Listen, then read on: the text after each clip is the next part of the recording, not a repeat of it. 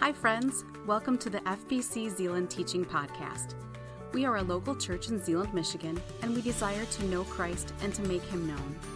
We invite you into the same journey with us now as we open the Scriptures and as we ask God to teach us and reveal Himself to us in His Word. Thanks for stopping by.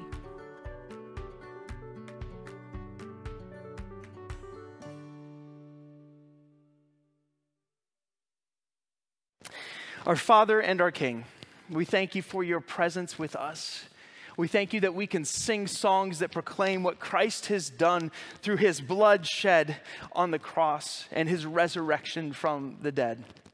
And God, we thank you that we can have life in you today. We thank you, God, that you are our Savior, you are our Lord, and you are our life. And we pray, God, as we open Colossians chapter 2, that you would further teach us what it means to walk with you daily, to learn to hear your voice, to follow in faithful obedience. And God, we pray that you would give us eyes to see and ears to hear and hearts to set upon the truth that you have given us in your word today. We bless you, God, and we thank you. In Jesus' name we pray. Amen. Amen. Colossians chapter 2. Here's our brief recap. So we've been talking about Colossians. We've been talking about what Paul is doing. He's writing a letter to a small congregation in what is now modern day Turkey. It's Asia Minor in the ancient period. And it was a part of the Roman colonies that were there. Colossae used to be a very important city, and over the time between the latter part of the last, the last 100 years before the time of Christ, it was really popular and important, and then it gradually became less and less and less and less and less important. Enter into the scene, the beginning, of the time of Jesus. You're around the first couple decades of that new millennium, and you have Colossae being a small city. But eventually, through the ministry and the work of the Holy Spirit and the proclamation of the gospel finds its way to Colossae. And a small church is formed out of a bunch of formerly pagan people.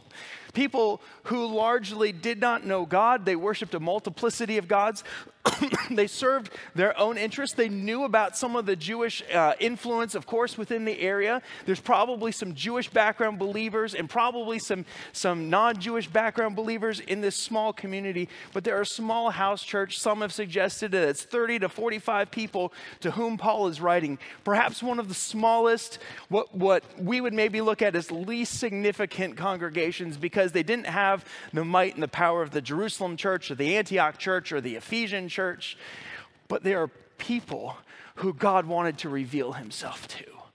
And Paul goes to great lengths to say, I want to show you who Jesus is, because he wants them to grasp a glimpse of how much Jesus has loved them, to save them, to redeem them, to call them to himself, and then to place his life inside of theirs. Because while they're a small church, they're not small from God's perspective. God looks at them and he goes, wow, you are my sons and my daughters, and he relishes his relationship with them.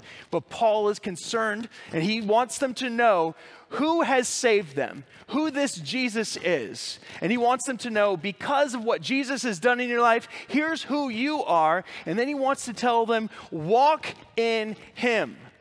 And he wants to tell them that because the life of a Christian is not a static existence. It's not okay, now I'm saved and now whatever. It's a call to walk with a Savior. Now, when you are saved, you are secure, you are free, you are forgiven. All these things become positionally true. But God has given you and I, and he gave the Colossian believers of that time an incredible gift, his Spirit to walk with them. And so he invites them daily into this walk with Christ. And he wants them to know this because they're going to be tempted to believe different lies that the culture is going to tell them. So, here's who Jesus is. Walk in him in light of who you are, the loved, the rescued, the people who know his will, the people who are forgiven, the people who can be thankful, those who can rejoice in suffering, those who are filled by the fullness of God in Jesus Christ, who have everything they need in him.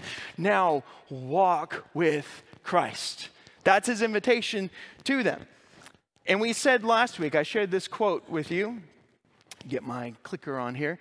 I shared this quote with you where Dr. Randy Smith says, the Christian life is the conscious act of knowing, loving, and inviting Jesus into the course of our life, allowing him to lead us through the day.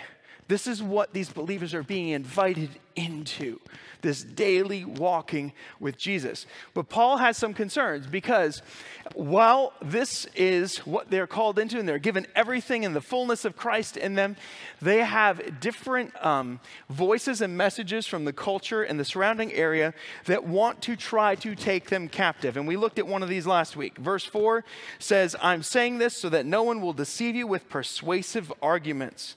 A couple verses later in verse 8, we find this first warning. Be careful that no one takes you captive through philosophy and empty deceit based upon human tradition and the elemental forces of the world. So he wants them to be careful, because he doesn't want tradition to take place in the center stage with their walk with God. And he also wants them to know that the elemental forces of the world, all the things that are of the world's powers, have no hold on them, and they don't have to live according to those things because of who they are in Christ.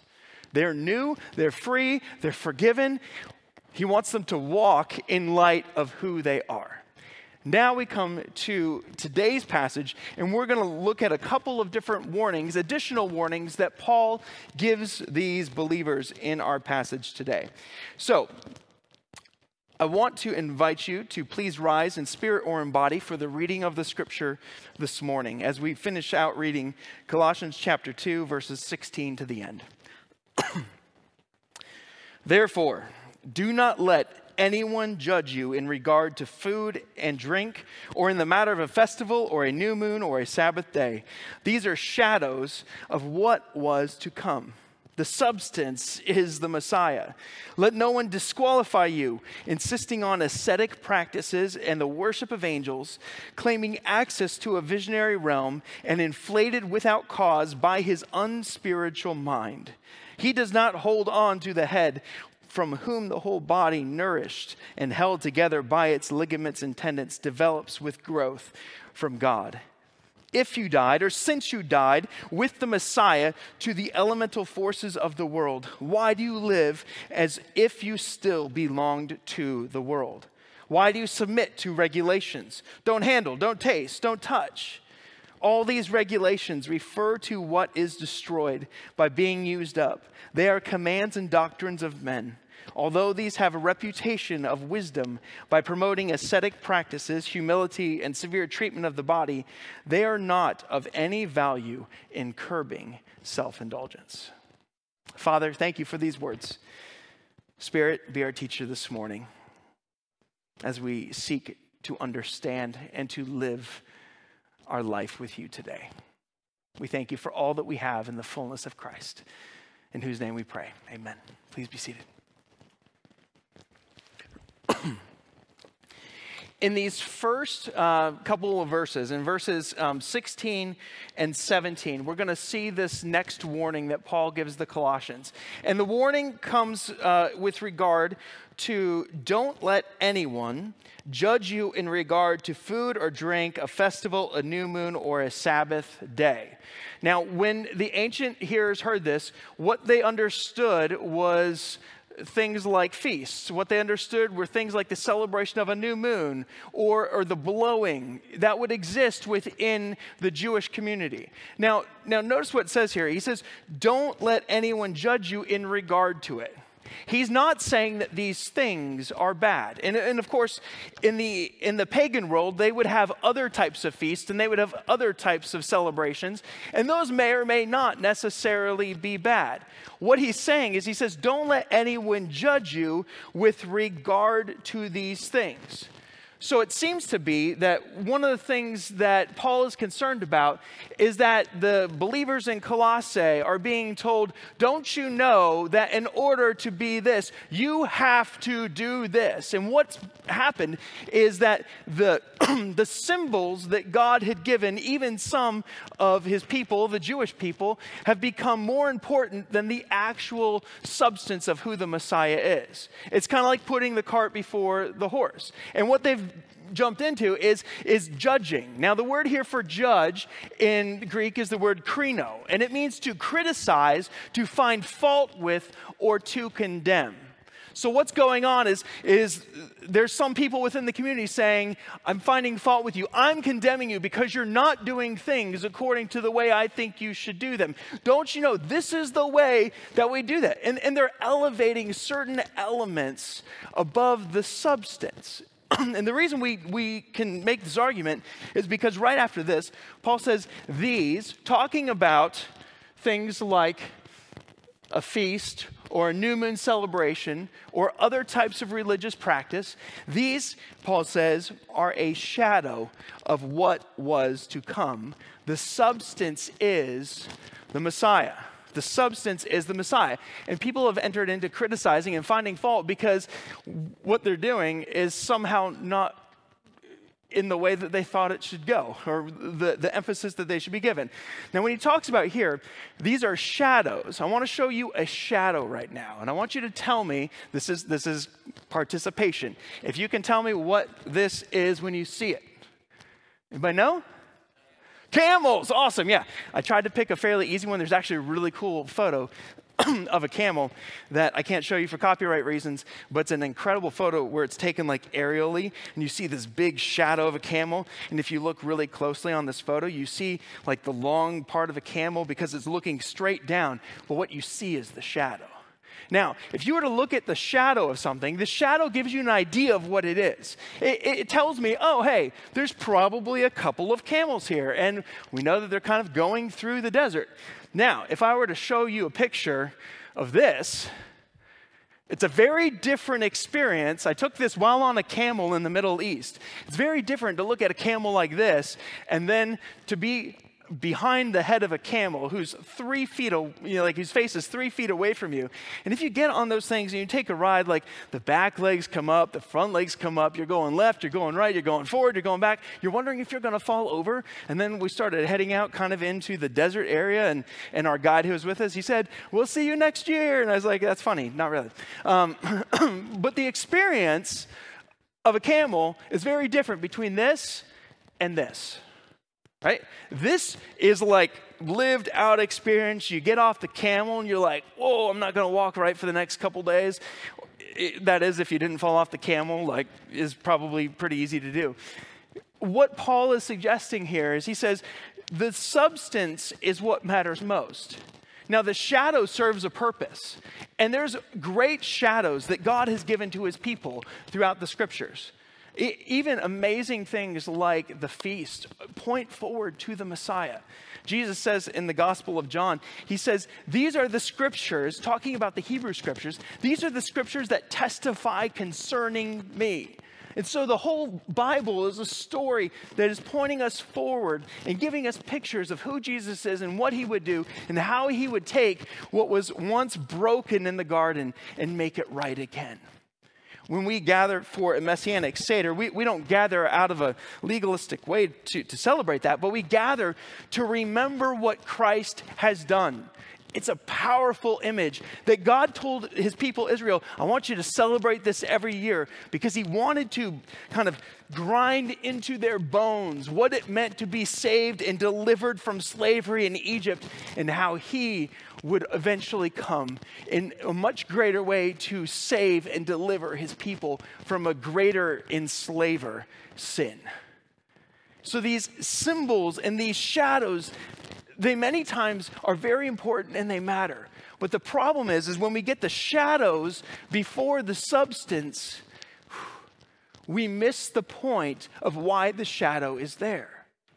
And what happened, sorry, let me readjust this so you don't hear that scratching so much. When we get the substance first, all the other things fall in proper line. And when we get the substance first, there's no need to criticize or look down upon because the substance is first. And Paul's concerned that these believers would not have the substance as being the primary thing. And I want you to understand how important this was for this first century church. Likely in this area, as I've said before, there's Jewish background believers, there's Gentile background believers. You have people who grew up within a religious matrix where certain kinds of food were not eaten. They kept kosher, they kept certain days, all in accordance with what God had told them. Right? They had also added a bunch of Pharisaic, legalistic things that went beyond Scripture. That happened too.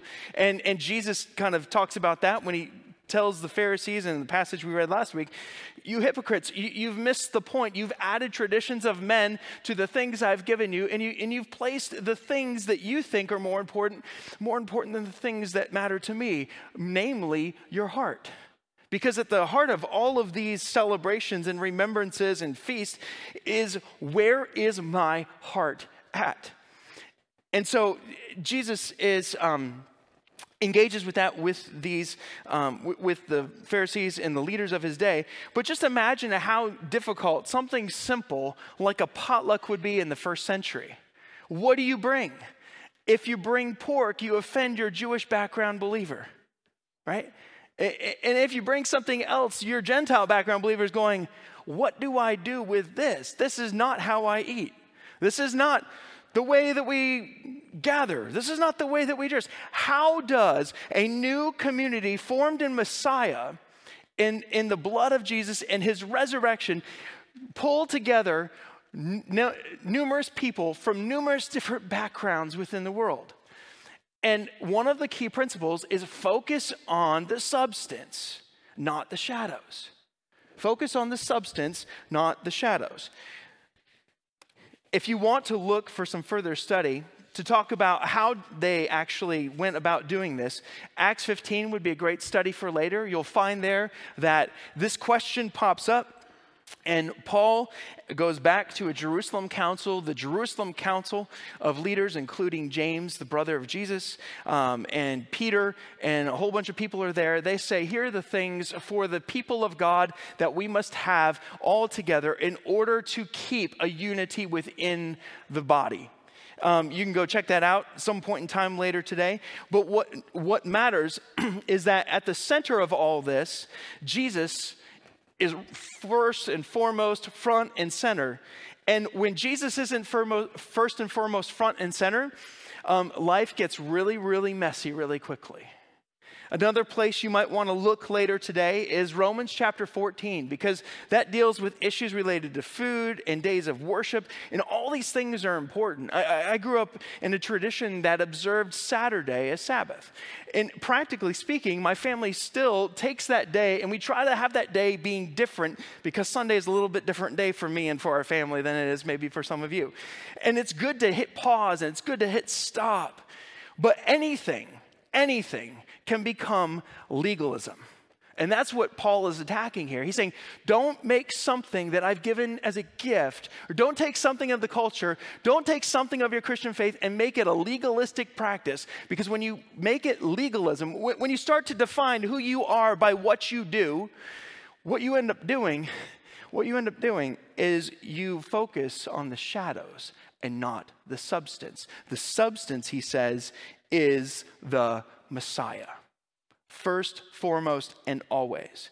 He's going to continue this conversation. He's going to go into the second warning here in verse 18. Let no one disqualify you, or let no one rob you or cheat you out of your prize, you could translate it, insisting on ascetic practices and the worship of angels, claiming access to a visionary realm and inflated without cause by his unspiritual mind.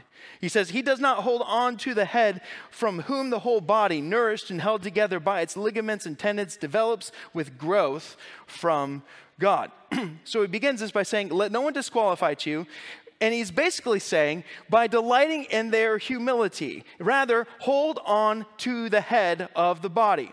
Because what's going on here is that someone or someones in verses 18 and 19 are wanting to rob the people of the prize that they have in Messiah, or at least the experience of the prize that they have in Messiah, by insisting on ascetic practices. This word's going to come up a little bit later. What he's talking about here is he's talking about practices that have a severe treatment of the body. The last verse of the chapter we'll talk about practices that can be based in humility, but really what he's focusing on here is that there is a false humility by saying, oh, don't you know I fast every day of the week? Every morning I fast. Don't you fast?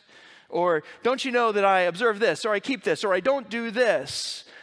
And what's being lifted above the finished work of Christ in their life and the fullness of life that they have in him is, here's what I do. You don't do that? Oh, I do that. And it's done in a way to describe a false humility. The other thing that's going on here, and it's kind of interesting, and it's a challenging passage to understand what's going on culturally here, because he talks about insisting on ascetic practices, the worship of angels, and claiming access to a visionary realm. Like angels in a visionary realm? It seems to be referencing one of three things. A reference to Jewish mysticism, a reference to angel worship, which is seen in some aspects of what is called Phrygian Judaism, or perhaps it's taking an element of this and an element of this and it's mixing them all together in this one religious thing. But what has taken center stage is, don't you know, this is how I practice my religion. And what has left center stage is, here's who I am in Christ. And here's the freedom I have in Christ. And here's the power I have in Christ. Regardless of how we understand these things, and you know, here's a picture of angel worship from like the first century that's there. They spent time carving this into some stone to try and describe what's going on. With all of this going on, change my page here. Regardless of whatever solution is most likely, I want you to notice what Paul's solution is here. With all these things, ascetic practices, worship of angels, claiming access to a visionary realm, verse 19 says he doesn't hold on to the head, from whom the whole body, nourished and held together by its ligaments and tendons, develops with growth from the Messiah. In other words, similar to what has just been said in verses 16 and 17, they've left the substance, who is the Messiah, and they've gone to secondary things to try to meet their spiritual needs. They've left the substance to go to the shadows, and maybe even beyond the shadows to things that shouldn't have ever been on the screen, right? I like what one scholar says. He says the Colossian believers are called to resist such practices because all promises to them have already been provided through Christ, in whom all the fullness of deity dwells. In other words, he's saying spiritual nourishment comes from the head. Go back to Christ for everything you need. Now, this word for head is the word in Greek, and it's translated head. It's the word kephale, but it can refer to a source of life and power. So Paul gives this image. Paul's the main one that actually even describes the church as a body. And he describes the church as a body. We've got all the ligaments and tendons, and there's some parts of the church that are more like a hand, and some that are more like a foot, and some that are more like a knee, and all this kind of stuff. But they all come underneath the head. One writer describes the head this way. He says, it was commonly supposed among the medical writers of Paul's day that the head was the source and center of the life of the body. All that was needed was the proper functioning of the body derived from the head. What's happened is people have gone back to their old practices, they've gone on to their old ways, and they haven't grabbed a hold of the head. In the word here, it says that he says, how does he phrase it? He does not hold to the head of the body. The word here for hold means to hold fast to someone. It means to adhere strongly to. It means in some contexts to seize or to grasp. This isn't just a, hey, I'm gonna hold on to the head. It's this, I'm gonna take the head and I'm going to cling to it. Because I know that there's no other place I'm going to get the wisdom and source of power and direction in life for my walk. Rather, there's nowhere else except for the head. And he's telling every one of these believers, wherever they're at, whether they're Jewish background, whether they're Gentile background, hold on to the head. Hold on to the head. And we can go, okay, that's a great thing for them to remember, to go on to hold on to the head. But it's worth us asking, what are the things we hold on to? When it comes to our walk spiritually, what are the things we grasp? Do we grasp some sort of experience? Do we grasp some sort of tradition? Do we grasp things that we once knew, or things that look really good, or we may be grasping even at good things? The problem is when we grasp at all the shadows, we forget the substance, who is Christ. He says, grasp onto the head. And imagine this. If an entire church and an entire group of churches spread across the entire world, the body of Christ, the collective body of Christ, if we grabbed a hold of the head, source of power and authority, and we came under the headship of Jesus in very practical ways in every part of our life, can you imagine how God would use that to further his name? Unfortunately, sometimes our lives, and even lives within churches, are more described by, I'm going to grab onto this thing because that's how we always did it. We can't think outside that box. Or we have to have the new stuff because it's new, forgetting maybe something that's old. New, old doesn't matter. What matters is it coming? Is the leadership and the direction and the source of power coming from Christ? Or is it coming through some other way? Think for a moment. Ask yourself, am I holding on to Christ, or am I holding on to something else? You could think about this with regard to the area of pride. Do I take pleasure or satisfaction from my achievements? Or do I look to Christ to give me the source of power and strength for everything he calls me to do? Do I look to others for their source of achievements? Or do I look to God to be their sufficiency? You could ask, am I critical toward myself, or am I critical towards others? Am I trying to produce something of spiritual value in my own strength? Or am I in a place where I go, I've tried that numerous times, and of course the definition of insanity is doing things over and over again, expecting different results. I've tried this a whole bunch of different ways that I think, how about if we just go back to the Father? And we go back to God himself, and we say, God, we don't know how to do this. We don't know how to walk in this, but God, we know you do. We know that you will give us the power and the strength in accordance with your Spirit to provide us everything we need for life and godliness today.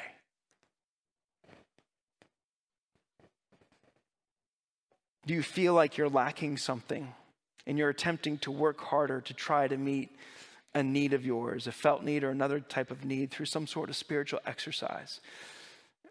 Another way to think about this is if you flip the page and you go to Colossians chapter 3 and you look at verses 12 and following, we see kind of markers of the Christian life. We'll study this in a couple weeks.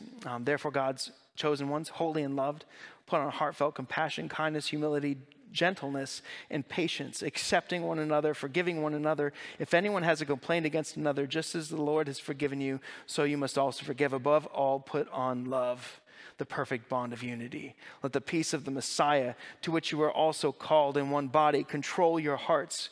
Be thankful. Let the message of the Messiah dwell richly among you as you teach and admonish one another with all wisdom, and singing psalms, hymns, and spiritual songs, making music in your hearts to God. And whatever you do in word or in deed, do everything in the name of the Lord Jesus, giving thanks to God the Father through him. A great kind of acid test of where am I going to for life? Am I going to the head, or am I going to something else? Is, do these qualities here describe my life? Would someone else say that these qualities describe my life? And the degree to which these qualities describe your life reflect the degree to which we go to the head, Jesus himself, to work in and through us to make these qualities possible, because these qualities are not possible in our own strength. They're not possible in our own striving, in our own flesh. They're only possible in him. It's a great kind of acid test where I'm at. I was having a conversation with Pastor Tom earlier this week, and we were wrestling through a couple different things, and I found myself with the tendency to just try to, well, what's the next solution? Well, here's option A, and here's option B, and here's option C, and that's fine. It's all well and good. We got a couple minutes into this conversation, and I said, you know what? I think I just need to pray about this, because I'm trying to hold on to stuff, and I'm trying to control issues, and I'm trying to make something happen here that I can't make happen. I'm sure he was already there. And like, well, let's just pray, but I'm going to be cautious. I'm going to be kind and let him speak his mind here. What would happen if we went to prayer more quickly than to our own solutions? And that became a way of holding on to the head, from whom we derive source of power in life. So, the first caution is be careful that you don't mistake the shadows for the substance. The substance, Christ, is who matters. The second command here is hold on to the head. Go back to Christ. Again, finally, we come to this last paragraph, and he says, if you died with the Messiah to the elemental forces of this world. Now, the word here, if, the way mine translates it, can also be translated since. And I think it's a better translation, because he's talking to people who have been bought and redeemed and rescued and forgiven through the work of Christ's death and resurrection, right? That's who he's talking to. And he's saying, since you have experienced this new life, you are no longer belonging to the elemental forces of the world. You no longer belong to the world system. So why do you submit to regulations? Don't handle, don't taste, don't touch. All these regulations refer to what is destroyed by being used up. They're commands and the doctrines of men. He's saying there's a whole lot of ways that people are going to try to compel you to do what they want you to do. The commands and the doctrines of men. Now, the amazing thing is that when we go to the Lord, when we go to Christ as our source, all the things pertaining to life and godliness are supplied for us in Christ. And here's maybe a helpful way to think about the numerous commands. We're going to come to some commands in the next chapter of, like husbands, love your wives, and wives, submit to your husbands, and all these kind of things. Children, obey your parents in the Lord, for this is right. All these are commands, but he's talking about legalism here, because commands can sometimes be, oh, you missed this, you missed this. Like when we live by a system of legalism, pretty quickly we define our identity. Pretty quickly we define our identity by what we have done. And that's not how God defines our identity. He defines it by who we are in him. And so we have to get that order really right to make sense of this. And so when we look at some of these laws, it's really easy to say, well, I don't do, I don't do, I do, I do, I don't, I do. And we become so focused on the commands of God that we forget that all the power we need to walk in the fullness of these commands is found in him. Connect yourself to the head. Hold on to the head. Go back to the substance, and everything else flows from there. In fact, when we connect ourselves to the head, when we go back to God and we say, God, I know that you have commanded me to love my wife as Christ loved the church and gave himself for her, which is what the scripture says to husbands. When I go back to that, I can't do that in my own power. There's only one way, God, I can do that. So what becomes a command, and I might be like, love my wife, love my wife, love my wife. It becomes one of these things you just try to buckle down and get it done. I don't know if you're like that. Sometimes I'm like that in life, just like buckle down and get it done. All these commands of God become promises as we come to God and we say, God, I can't do this. It's almost like he says, I know you can't, but I can do this through you. Will you let me do this through you? And the journey of the Christian life is coming back to God and saying, God, I can't do this. But God, you have said and you've promised that you would give me power and that you'd give me strength for everything I need today. And when we look at the Christian life that way, it just flips on its head this idea of I have to be measured by what I do. You can never be measured by what you do, because God looks at you if you are in Christ and he says, you are my child. And if you're not in Christ today, he says, I would love for you to be my child. You cannot make your way to God on your own. You cannot save yourself. We cannot save ourselves. And we cannot live the Christian life on our own. The same grace that we needed to receive for salvation is the same grace you and I need to receive for every single moment of every single day. Because, as Paul says, hold on to the head, the source of life and power.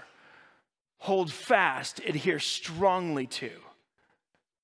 That's what he's saying here. And as he comes up to the end of this passage, he says in verse 23, although these have a reputation of wisdom, in other words, these things look good. By promoting ascetic practices, humility, and severe treatment of the body, he says they're not any value of curbing self-indulgence. They are of no value in curbing your flesh. In other words, the way that you and I battle against our flesh is not ever going to be, or it's never going to be is probably the better way to say that, is never going to be through willpower. It can't be. Because the more willpower we try to put to it, the more we will find we are insufficient in our own strength to accomplish what God has called us into doing. It is only in him that you and I live and we move and we have our being. Now, his word is there to show us what is holy and good. It shows us our need for a Savior. It shows us our sin.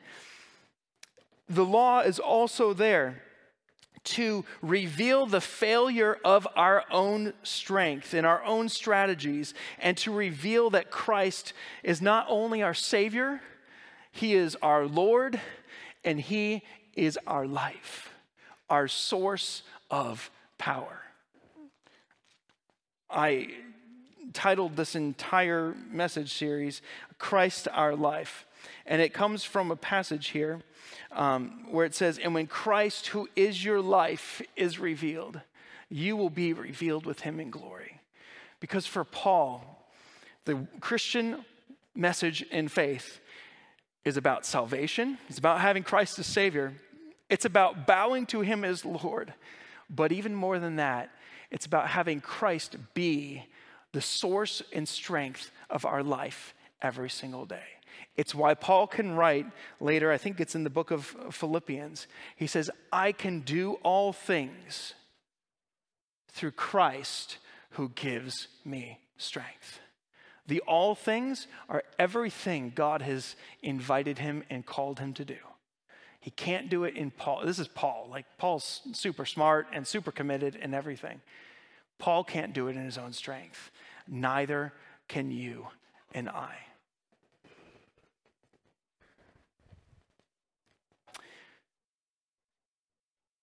A verse that deserves more time some other time is Titus chapter 2.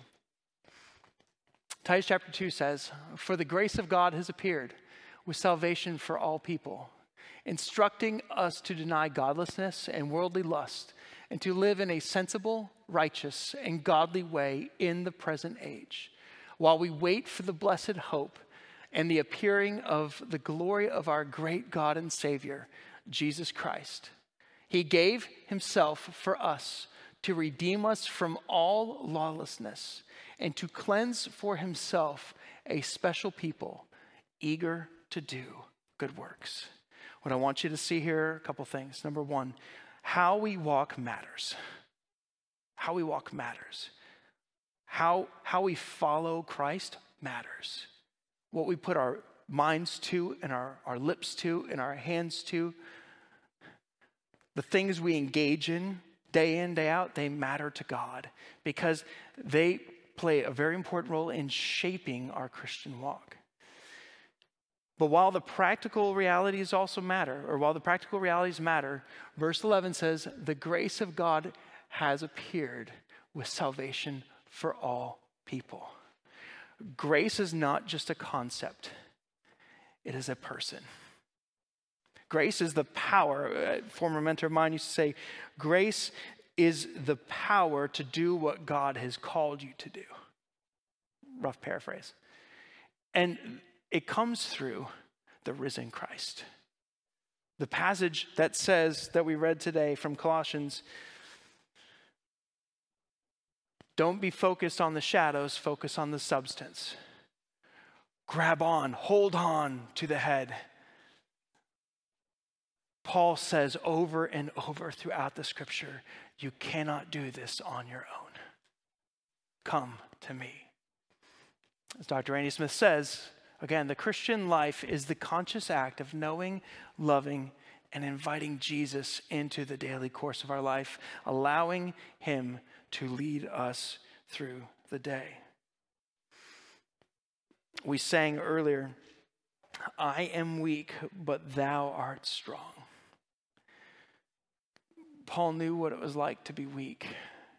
At one point in time, I think he's coming into the city of Corinth, and he writes about this. He says, I came to you in weakness and fear and in much trembling. There's a lot of things that we are weak on in our life. Weakness is God's canvas to be strong through us. What is our responsibility in the Christian life? Our responsibility in the Christian life is not to work in our flesh or in our own self-sufficiency. It's to deny our self-sufficiency and go to God for the strength we absolutely need for everything pertaining to life and godliness. The quicker we learn dependence, the sweeter the walk will be, which does not mean life gets easier. It means we learn a whole new level of dependence and another whole new level of dependence. Are you weak this morning? Maybe you're not weak this morning. Maybe you need to come before God and you say, God, where am I striving in my own strength? If you're weak this morning, it's really easy to say, well, I feel weak. I need to pick this up to be strong. No, you don't. You need to go to the Lord. If you're strong this morning, you think you got everything figured out, be careful. Because if you're going in the strength of you, that strength will eventually come crashing down. Rather, in humility, go back to God and say, God, I'm pretty strong in my own strength this morning. Would you teach me dependence today? Dependence, when it is on Christ, is never a bad thing. It's never a bad thing. Where are you weak? Where are you strong? Where do you need the strength and the grace of God himself to step in to your life right here and right now? Pray with me, please. Our Father and our King, how often, God, I seek to find my identity and my worth in what I do or in what other people think about what I do. And God, I thank you that my worth and my identity is fixed in what Christ has done for me and in what Christ has said about who I am. Lord, would you reveal the lies to me and to us today that we believe that keep us from walking in that proper identity? God, would you reveal our self-strategies of seeking to find power apart from you? We thank you, God, that as we read last week, every one of our sins, if we are in Christ, is forgiven, past, present, and future. We don't have to worry about the punishment of that. But God, we want to be faithful witnesses for you within the places to which you have called us. God, we need your help to do that. Teach us to deny all self and to cling to you, to hold to you, the one who is the substance of our faith. Jesus, we thank you for your death and your resurrection, showing that you have provided a way that we can be cleansed from all of our sin, and a way that we can walk in newness of life. Be our Savior, our Lord, in our life today, for the glory of your name. We pray in Jesus' name, amen. Thanks for listening. We hope that what you heard inspires you to take the next step in your faith. If you have questions about this message or would like more information about our church, we invite you to check us out at fbczealand.org. or call us at 616-772-4377.